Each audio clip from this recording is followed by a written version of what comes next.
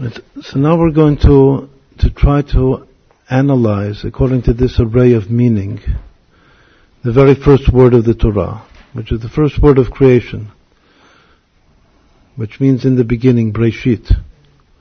The first word of Genesis, in the beginning God created the heavens and the earth. Breshit bara Elokim et ha-shamayim v'et haaretz. So actually, in this word Breshit, there are 3 root letters and 3 additional letters, which are 1 letter at the beginning, a preface, and 2 letters at the end, Yutav. The 3 root letters are Rosh, which means head, which also means beginning. Nonetheless, Kabbalah treats every letter and every combination of letters as something in its own right, that can be analyzed and understood in its own right. So, in a certain way, the 2 letters that begin the whole Torah and begin the whole creative process are the first 2 letters of the Torah, which are Bet Resh, Bar. The second 2 letters are Eish, fire. We didn't yet explain what Bar means. Means that the first, as we said, a letter by itself is yet pre-meaning. But 2 letters together is already the kernel ideas of meaning, of information, when you have 2 letters together. So the very first 2-letter combination in the Torah is Bet Resh. And then the second is Aleph Shin. And the 2 suffix letters, Yud Tav, are a 3rd pair. So now, let's look at the chart and see where these pairs appear and see how this chart can help us understand the kernel meanings of these letters.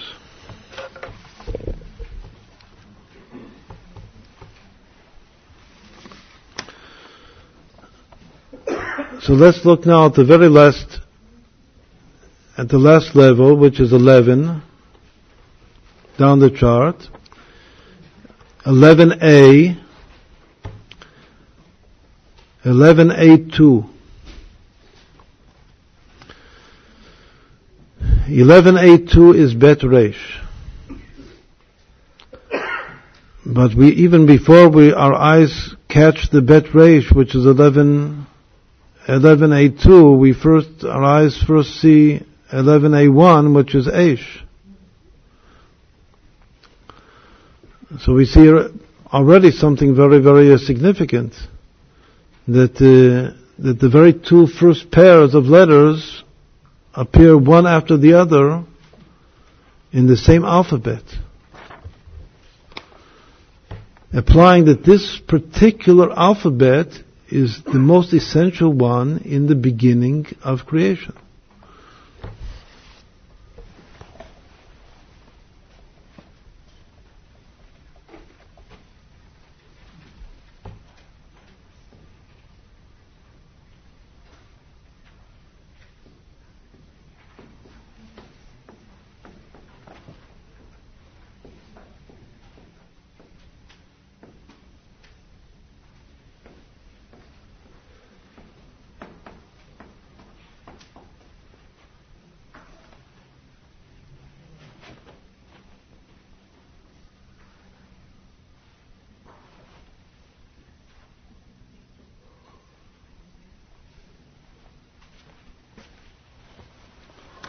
Once again, what is this Aleph Bet? This Aleph Bet, where is the split? The split of the Aleph Bet here is just cutting off, as it were, the last letter from the first 21 letters. It's splitting the Aleph Bet from Aleph to Shin and Taf by itself. The only alphabet which will follow this is, as we said, it's the invisible split, which is putting the line of the split after the Taf. And then, that's the very, very last line here of the chart, which is Atbash, the Atbash Aleph Bet itself. But this is one split before that, the last visible split. So it means that Aleph goes together with Shin, which is fire, But then Bet goes together with the Reish, which is Bar.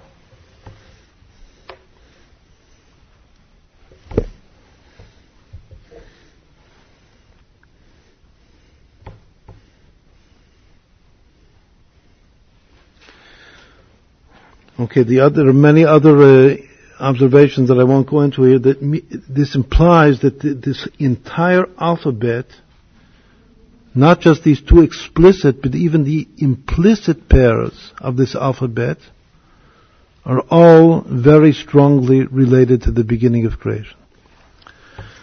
Right. But now again, we're trying to first of all arrive at the kernel meaning of two-letter units, which are called Shar. So the very first one, the Bet Reish, is the inner wisdom of kingdom. Right? If you understand the legend, the meaning of this two-letter combination, Bet Reish, is the wisdom implicit in kingdom. As a spiritual property of the soul, let's say it in other words, it's the experience of selflessness. Wisdom is selflessness, like egoless, implicit in lowliness. Sounds similar, but they're not the same thing. To say it in terms of archetypal soul roots, it's Moses in David. Because King David is the archetypal soul root of Malchut. His inner experience is Shiflut, which means lowliness. As he says about himself, he says, V'hayiti shafal be'enai. I am always lowly in my own eyes. Lowliness does not mean selflessness. Selflessness means that you're not conscious of yourself at all. You're not here. Lowliness means that you're definitely here, you just feel very, very far and removed from God, and you're not arrogant in any form or manner whatsoever. As we said before, you know that ultimately everything is from God, and that all of your own success is not to be attributed to myself. That's lowliness. Selflessness is simply that a person doesn't feel himself at all. Selflessness is the property of Moses, who said, what are we? Who are we? Where are we? We're not even here. Whereas lowliness, once more, that's the way King David speaks of himself. So, all attributes possess the property of inter-inclusion, that you can have each one, it's like a hologram phenomenon, that each one is present in each one, and every other one. This position in the array is the position of wisdom within Malchut, within kingdom. Meaning that God is creating here, the very first unit of meaning of creation is wisdom in kingdom. How do we see that in the pshat of the word Breshit itself? The Aramaic translation, which is called Targum Yerushalmi, translates the word Breshit not as in the beginning, but rather as with wisdom God created the heavens and the earth. But the word Breshit in the beginning appears in other places in the Bible in one and only one context, which is in the beginning of some king's kingdom. In the beginning of the kingdom of Tzidkiyahu, in the beginning of the kingdom of Yehoiachin, and so forth. The one and only other context of this word Breshit in the whole Bible is in the beginning of some king's kingdom. But since it's based upon the word Reshit, Reshit is also used in Psalms together with the word Chokhmah, Reshit Chokhmah, Yirat Hashem. So we see that these two first letters are wisdom together with kingdom. That is not yet what we're driving at. We're just approaching it now. But what we're driving at is the kernel idea of these two letters together, bar.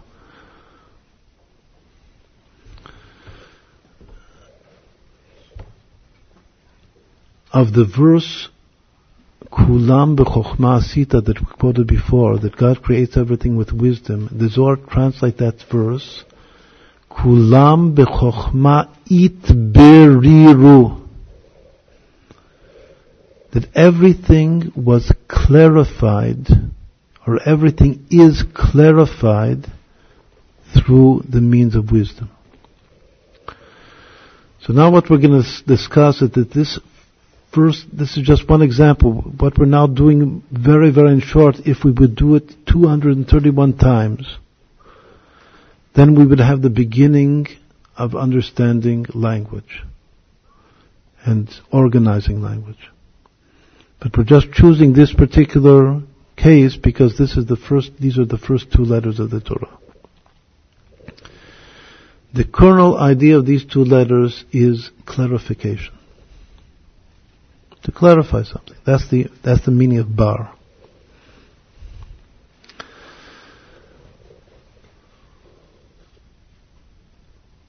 Once more, the origin of this in the Zohar is Kulam b'chokhmah itberiru. All of reality is clarified through the means of wisdom. That is the function of wisdom. Now, wisdom in its original place, so to speak, in the essence of the mind, is not yet involved with clarifying reality as created. Only when wisdom is expressed through the prism of kingdom does the wisdom become a clarifying active force in creation. Now what we're going to explain is that the very secret of creation, ex nihilo, itself is a clarification process. Now, just what I said now is maybe the most non-obvious statement this evening. Like the deepest insight that we're going to arrive at in our understanding of the language just right now.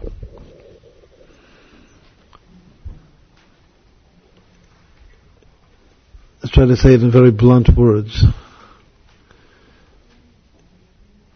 If I could have pure, perfect clarity, I could create. I would automatically create things ex nihilo, something from nothing. Yesh mi'ayin.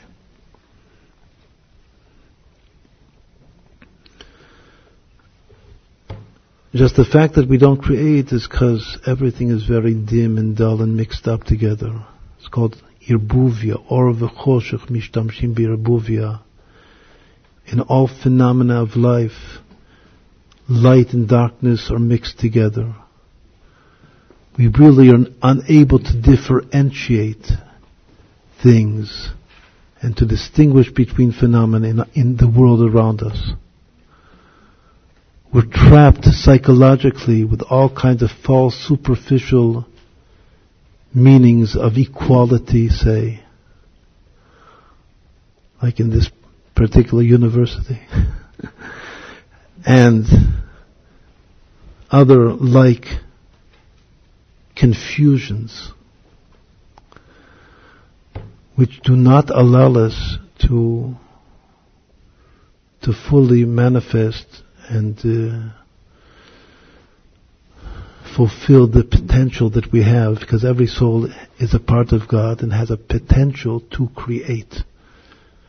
And that is our true function, especially the function of the Jewish people, is to be like, to emulate God. God created us in His image in order to emulate Him. And to create, what we're now going to explain is that to create is simply a function of true clarity. And this is the kernel meaning of the two first letters of the Torah. Bet and Resh. Bar, what? Parking garage. Right, so now, what we have here in this chart, so also since the parking lot is about to close, so we'll try to also close up soon. What we have here in this chart is another level of understanding when you arrive at the kernel meaning of a two-letter subroot. Then you have to examine all of the roots and all of the basic full meanings of the roots that derive themselves from this two-letter subroot, and also give them a Kabbalistic model of relationship one to the others. And the Kabbalistic model is once more a model based upon the basic phenomenon of 10 or 11 sfirot.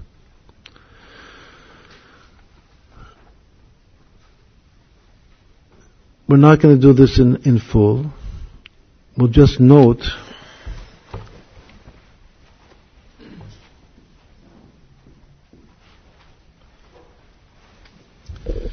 the first two words of the Torah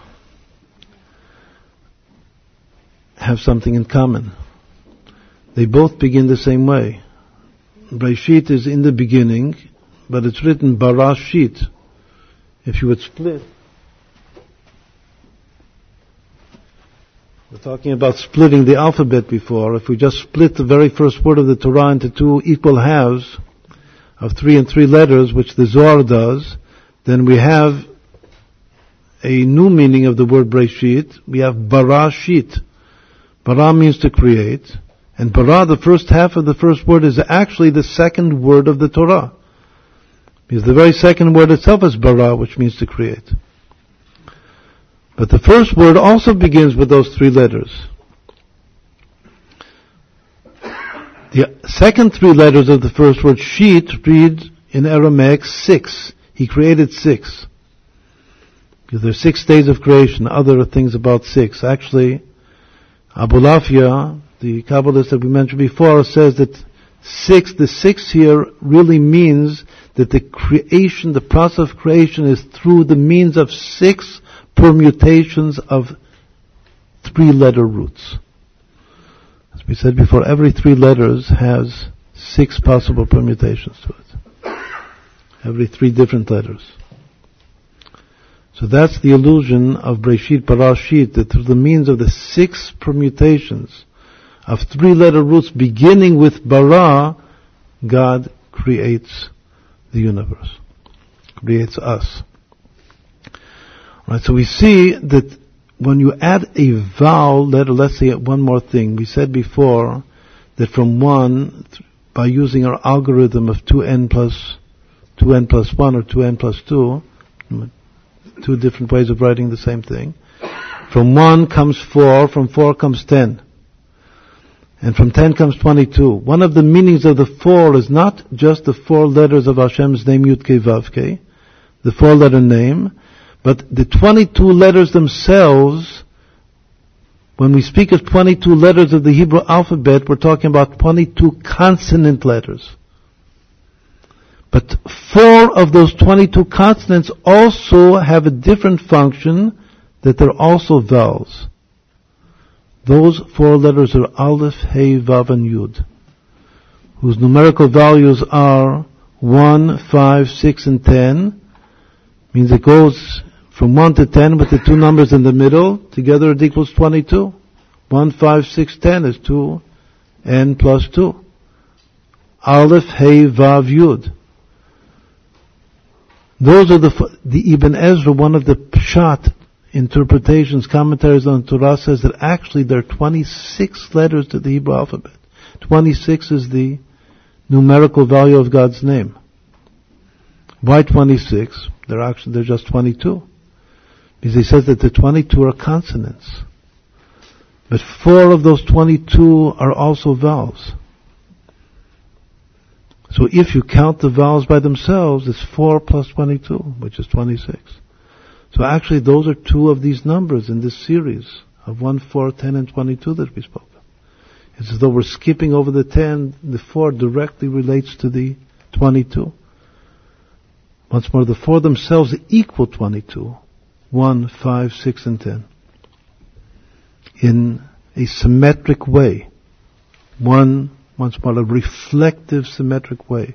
The two extremes, 1 and 10, and the two middles, 5 and 6. Okay, so what we're explaining here is that, let's just run through these words. Bar means, the kernel meaning of bar is clarification, clarity. It means when you add, why did I now explain about the vowel letters? Because when you add a vowel letter to a two-letter root, it doesn't change the root. So that's why you'll see here that from the two-letter kernel idea of bar, by simply adding the one of the 4 vowel letters, that the root remains the same. Bohar means is one of the 13 synonyms in the Torah in Hebrew for light. The most basic concept, light, has 13 synonyms. One of which is bohar, brilliance. So one of the meanings of this word bar is brilliance. Another meaning, bara, is clarification, differentiation, which is also, I'm now saying it very, very short, which is also used in the Torah to mean to clear a forest. Let's say you cut down, when you talk about clearing an area, have an area here of junk or something that has to be cleared out. So clearing out something, like clearing a forest or clearing out some other place, is called lahavrot. Another meaning of bara, of bar, is aver. Aver means a limb of the body. It also means a wing of a bird. And especially in Kabbalah, it refers to the power of love by which our souls fly up to heaven. Then the most important word for us is bara itself, to create. The clarification means creation. Breshit bara, in the beginning God created the world. One of the Hasidic readings is Breshit bari, in the beginning you have to be healthy. Because bari, to create, also means healthy. When is a person healthy? When his body is sufficiently clarified. When there are no extraneous matters and materials in his body. It's more or less everything is in its proper place. That's called bari. Then there's another meaning of this two-letter root, subroot, which is bira. Bira is a capital city. The capital has to be more clarified than all the other cities in the country. Then there's another meaning, which is a bore. A bore is a pit, a vacuum. We'll explain it again. To do this in depth would require a long time. The beginning of the creative process is to actually create a vacuum. The beginning of clarification is to create a vacuum. It's called Tzimtzum, the secret of the initial contraction of God's light. Another meaning, a most important meaning of bar, is brit, the covenant. The covenant that God the Creator makes between us, His creations, whom He created in His image. The final meaning here of bar in Hebrew is much like a pit, but it's not simply a pit. A bore, it's a be'er, it's a fountain of water, a wellspring.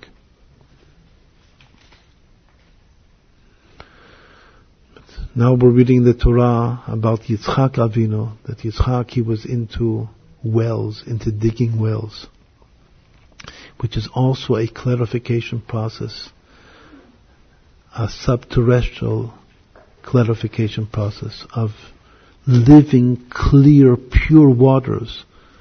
The waters that come from below, from the well, have a much more intense and powerful power to purify even than rainwaters that come from the sky, from above. They are more purified, more clarified than our waters that fall from heaven. All right. So again, we don't have now time to go into all of this in depth, but definitely there is a very, very strong common denominator in these words. The reason that these words are identified with their particular positions, we're not now going to explain it all, the way that we've arranged these words here. But the common denominator behind these words is clarity, clarification. Clarification, once more, is the wisdom to clarify reality. The most important insight that we said is that clarity itself creates. That is like the greatest sentence that we've said this evening, the most important. That clarity creates. Let's say for a scientist, again, I will say something very, very good about this university, of course. It has to be derech bichvil achsania, that if a person has great clarity, what is it? One of the meanings of creation is new discovery. If you have very, very good clarity in the discipline that you study, a true moment of clarity will immediately produce a new eureka experience of discovery, a new invention, a new idea. Once more, a eureka experience, which is a very important concept in Kabbalah, of some great new idea that has never been revealed on earth, coming into one's mind. That itself is a new creation in the mind. And then it goes on to become a new creation in the world. That is a function of clarity, clarification, of differentiation. Because things were confused, but the opposite of clarity is confusion. Because there was some confusion about the issue, so the confusion is a block. It's a mental block. It's a psychological block. You're confused. As soon as that confusion vanishes, then something new is created. Even in Kabbalah, let's try to explain it now in Kabbalah. Creation ex nihilo, there are two seemingly contradictory statements in Kabbalah as to the nature of creation. One simply says that creation is ex nihilo. There was nothing and God created something from nothing. Period. But the other thought, and this is a tremendous topic throughout Kabbalah, is that creation appears after the creation that we are witnesses to, our world, our universe, is created after worlds that appeared, that also were created by God, but were destroyed. And God created and destroyed, and kept on creating and destroying. And all this destroying process is called Shvirat HaKelim. And then finally, at a certain stage, He created this realm, this domain, our world. And that creation is ex nihilo. But it's following this whole very negative sounding scenario of creating and destroying. So what is the way to put these two shmuot, these two ideas together? The reason that the original realms or domains or worlds, the terminology, this is not just from Kabbalah, this is in the Midrash, that the sages teach us in Nigla, the revealed part of the Torah, not just in the esoteric part of the Torah.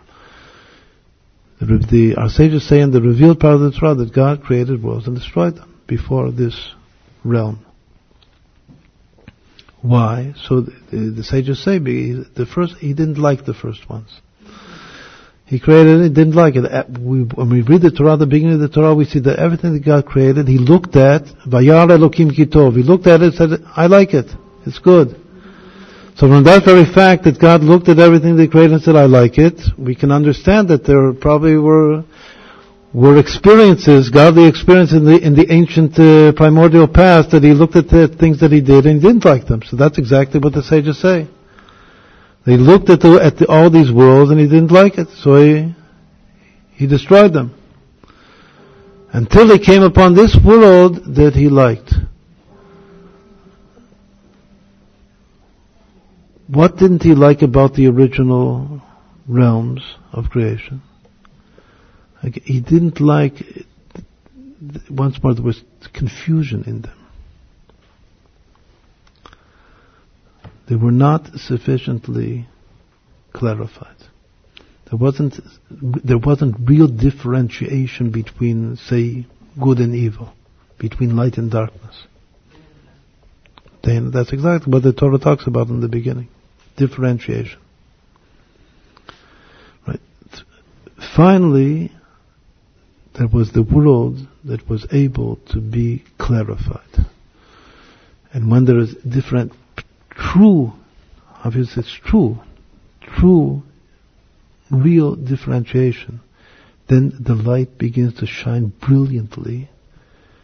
And that brilliant light, which is like the eureka experience in the mind, creates new reality. And continues to, because the creation is a continual process of creation. So once more, this is the kernel idea. Why is the second pair of letters Aish? We'll just say another thing.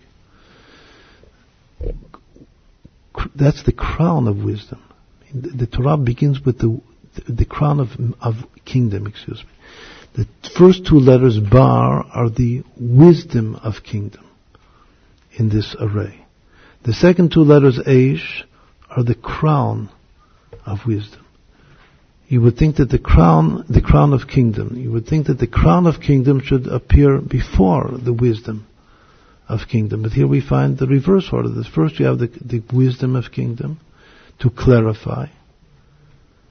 And then the crown of kingdom. What is the crown of kingdom? The crown of kingdom is the willpower to rule. What is that willpower to rule? That's just as we explained before. The first worlds that God created and destroyed, He didn't like them. Why did God create? One of the reasons, we can't understand God's mind. But nonetheless, in the Torah and Kabbalah, there are different rationales for the creation. One of which is that Ein Melech Belo Am, as we're taught in Tanya, that God wanted to be a king. Why He wanted to be a king, we can't really understand, but He wants to be a king. If He doesn't like a world that He created, means that this is not my domain, this is not my kingdom. I don't want to be the king of this place. There are certain places that you enter, and you really would like to be the king of this room. And there are other places that you enter, and you definitely would not like to be the king of this particular domain. All of the initial worlds that God created and destroyed, once more He created, He tried them out. Something very similar to this is the creation of Adam. When Adam was created, so he didn't have a soulmate, he didn't have a mate. So God brought him all of the animals. And it says that Adam tried them all out. But v'lo matza ezer kenegdo. He didn't find a soulmate for himself. So just like Adam tried them all out and didn't find a soulmate, because there wasn't a proper clarification in himself. The splitting of Eve from Adam and then bringing together itself as a clarification process. In the same way, God created worlds, and He didn't like them. He doesn't want to be the king of these worlds. So He destroyed them. It's like a kid makes castles of sand on the beach. He doesn't like it, so he just destroys it. That's all. But then he created a world which is a world that he wants to rule. That will to rule, that's the Aish, that's the fire. But first has to be the wisdom of clarity. So that's the reason why the Bet Reish appears before the Aleph Shin in the first world, in the first word of the Torah. That first the clarity, and then becomes manifest the will to rule in this domain, which is the secret of the two letters Aish, which spell the word fire. All right, so this was just a very, very basic introduction to understanding that the Hebrew language has this ideal form of organization into subgroups, that each one can be given a kernel idea, and once more we have to then try to take it from there in order to develop a complete, total, universal information theory. So if there are any questions or comments or anything, I'll be happy to take them. No?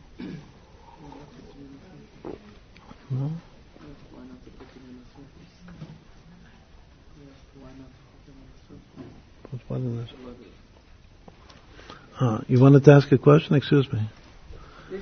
Yeah. Yes.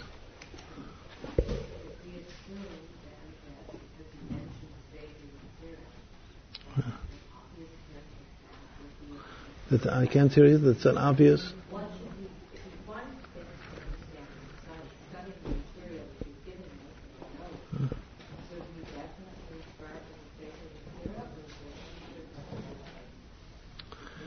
Sefi, it's certainly a good place to start. It doesn't mean that you're going to get these 231 meanings, because it's just a text.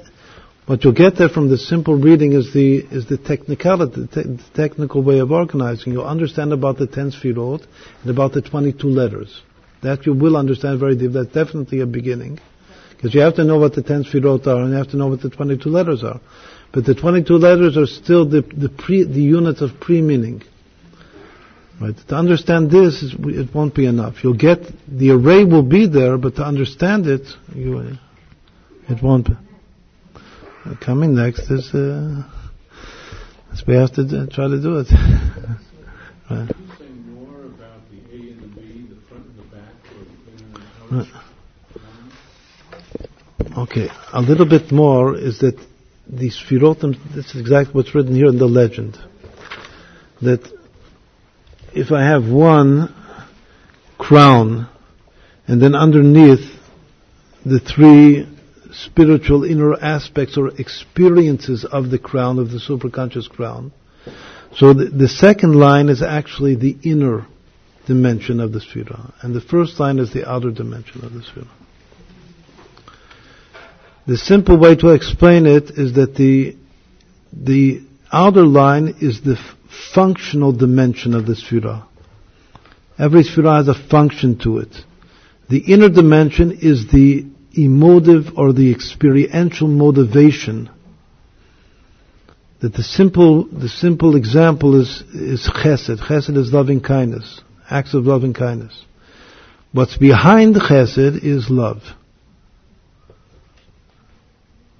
So love as a emotive power which motivates acts of loving kindness is the inner dimension of chesed. And the chesed itself, which is, for instance, in the body is referred to as the right hand, that's the outer dimension of chesed.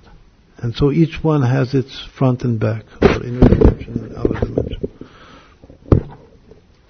Yes?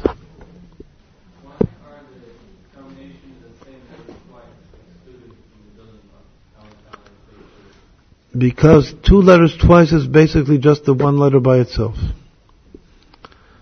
What's more, even words, for instance, there's one word that doesn't appear here in this chart. When you have a repetition in Hebrew, this is a rule in Hebrew, that when either a letter or a pair of letters repeats, so that's just a strengthening of the thing itself. It's not something new. So since the letters is a category by itself, it's called pre-meaning.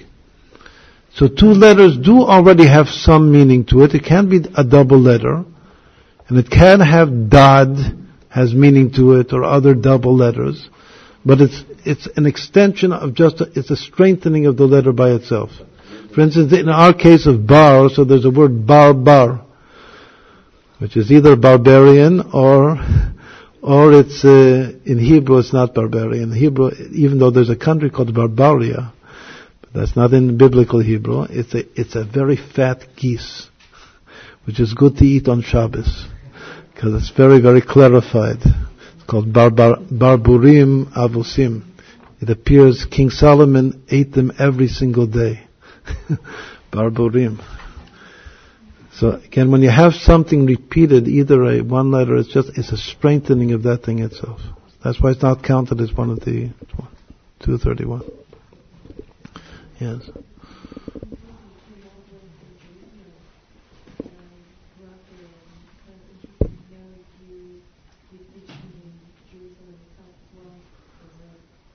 If there are classes in, what was the question? If there are classes in Israel and Jerusalem? There are classes all over Israel, in Jerusalem, and throughout Israel. After, you can ask Moshe here; he'll tell you. I hope to see you all in Jerusalem and in Eretz. Yes.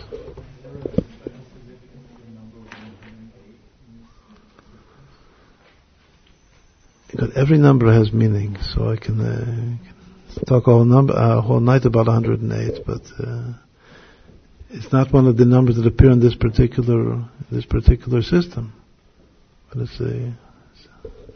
has a significance. Gam zu l'tova. It's a phrase that you're always supposed to say. This is also for the good. Whatever happens in your life, you say Gam zu l'tova, no matter whether it appears to be good or the opposite. Gam zu l'tova equals 108. So 108 is also a good number. Gam zu l'tova.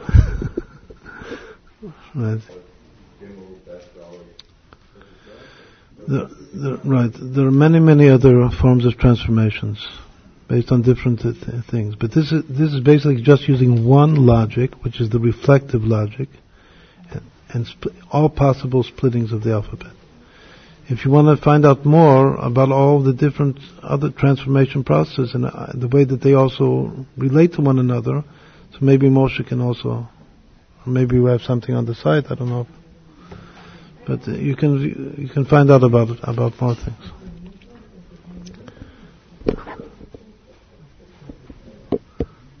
Yes? I'm not satisfied with the concept have and evolution, so to speak. Okay, that's a great question. And the great answer is that God give a classic example of the first Rebbe in Chabad, the Alter Rebbe. So there are many things that he did which is not exactly what it says in Kabbalah to do. And he explained himself, he rationalized and justified himself that I only do things that is setting an example for other people. God also works the same way. God didn't have to create the world in the first place. Even a perfect world, He doesn't need a perfect world. God does not need a perfect world. He's perfect in Himself. Since He's perfect in Himself, if He already wanted to create something, so He probably wanted to create something imperfect. Because perfection is no chidush by Him. Why did He want to create in the first place anything? And therefore, most likely wanted to create something imperfect, because it's all for us. It's all of these broken worlds are here with us. They're called fossils. The way, even what in the natural sciences are called fossils. So according to Kabbalah, this concept exists that fossils are fossils of previous worlds. What are fossils good for? Fossils are not just outside, not just that you dig them up. Fossils are also in our soul, in our psyches. They're fossils. And those fossils in our psyches we're here to correct them and to clarify them. Once more, God created a world. When we said that finally He created a clarified world, He did not finally create a rectified world. He created a world which is already over the line that it is possible in this world to clarify. He clarified what God clarified Himself. That's called the world of Atzilut. But He left over all of the remnants and all of the fossils of the previous worlds for us to clarify through our free choice. Otherwise, there's no purpose and there's nothing for us to do. We are responsible to continue God's clarification process, which is this bar subroot, the first subroot of the Torah. Yeah. If God created and destroyed previous worlds, is it possible we're just another world down the evolutionary line? When God created this world, you mentioned He said, this is good. Perhaps next time He might say, this is better. That's an expression in Yiddish, what you said. Right, that's Good is good, better. Better is better. So obviously the next era will be even better. But it doesn't mean that this world will vanish. Even the previous worlds that are no good still appear here. So as we said, this world is good, meaning that it has the potential for us to utilize our free choice to clarify reality. And to ourselves thereby be like God, to be able to emulate God in the creative process. That's what He desires of us. From that will come even a better, a more perfect realm. This world, for instance, a very simple thing, even this world that we're in, which is relatively a clarified world, is still called Alma de Shikra. It's called the world of deceit. There's still a tremendous amount. We said that the opposite of clarification is confusion. And confusion is deceitful. Because once more, something appears to be, and it isn't really what it appears to be. So this world is still, however clarified it is, it's still referred to as a world of deceit. That you do not see what really is there. Actually, this is one of the basic principles of all modern science, that our physical senses do not perceive exactly what reality is, even at the physical level. But what is then science all about? Clarification. To clarify what reality is really, what are the real laws that are working in reality. It's all giving us, we shouldn't be bored. It's all giving us, that's what this whole place is about. We shouldn't be bored, that we have a lot of clarification to do, and the more clarification, the more manifestation of our creative powers. So it's just God is doing us a favor. Thank you, everybody. I think we could stay probably all night, but this young man has to daven. My area is a shiur, and people can buy the rabbi's books outside.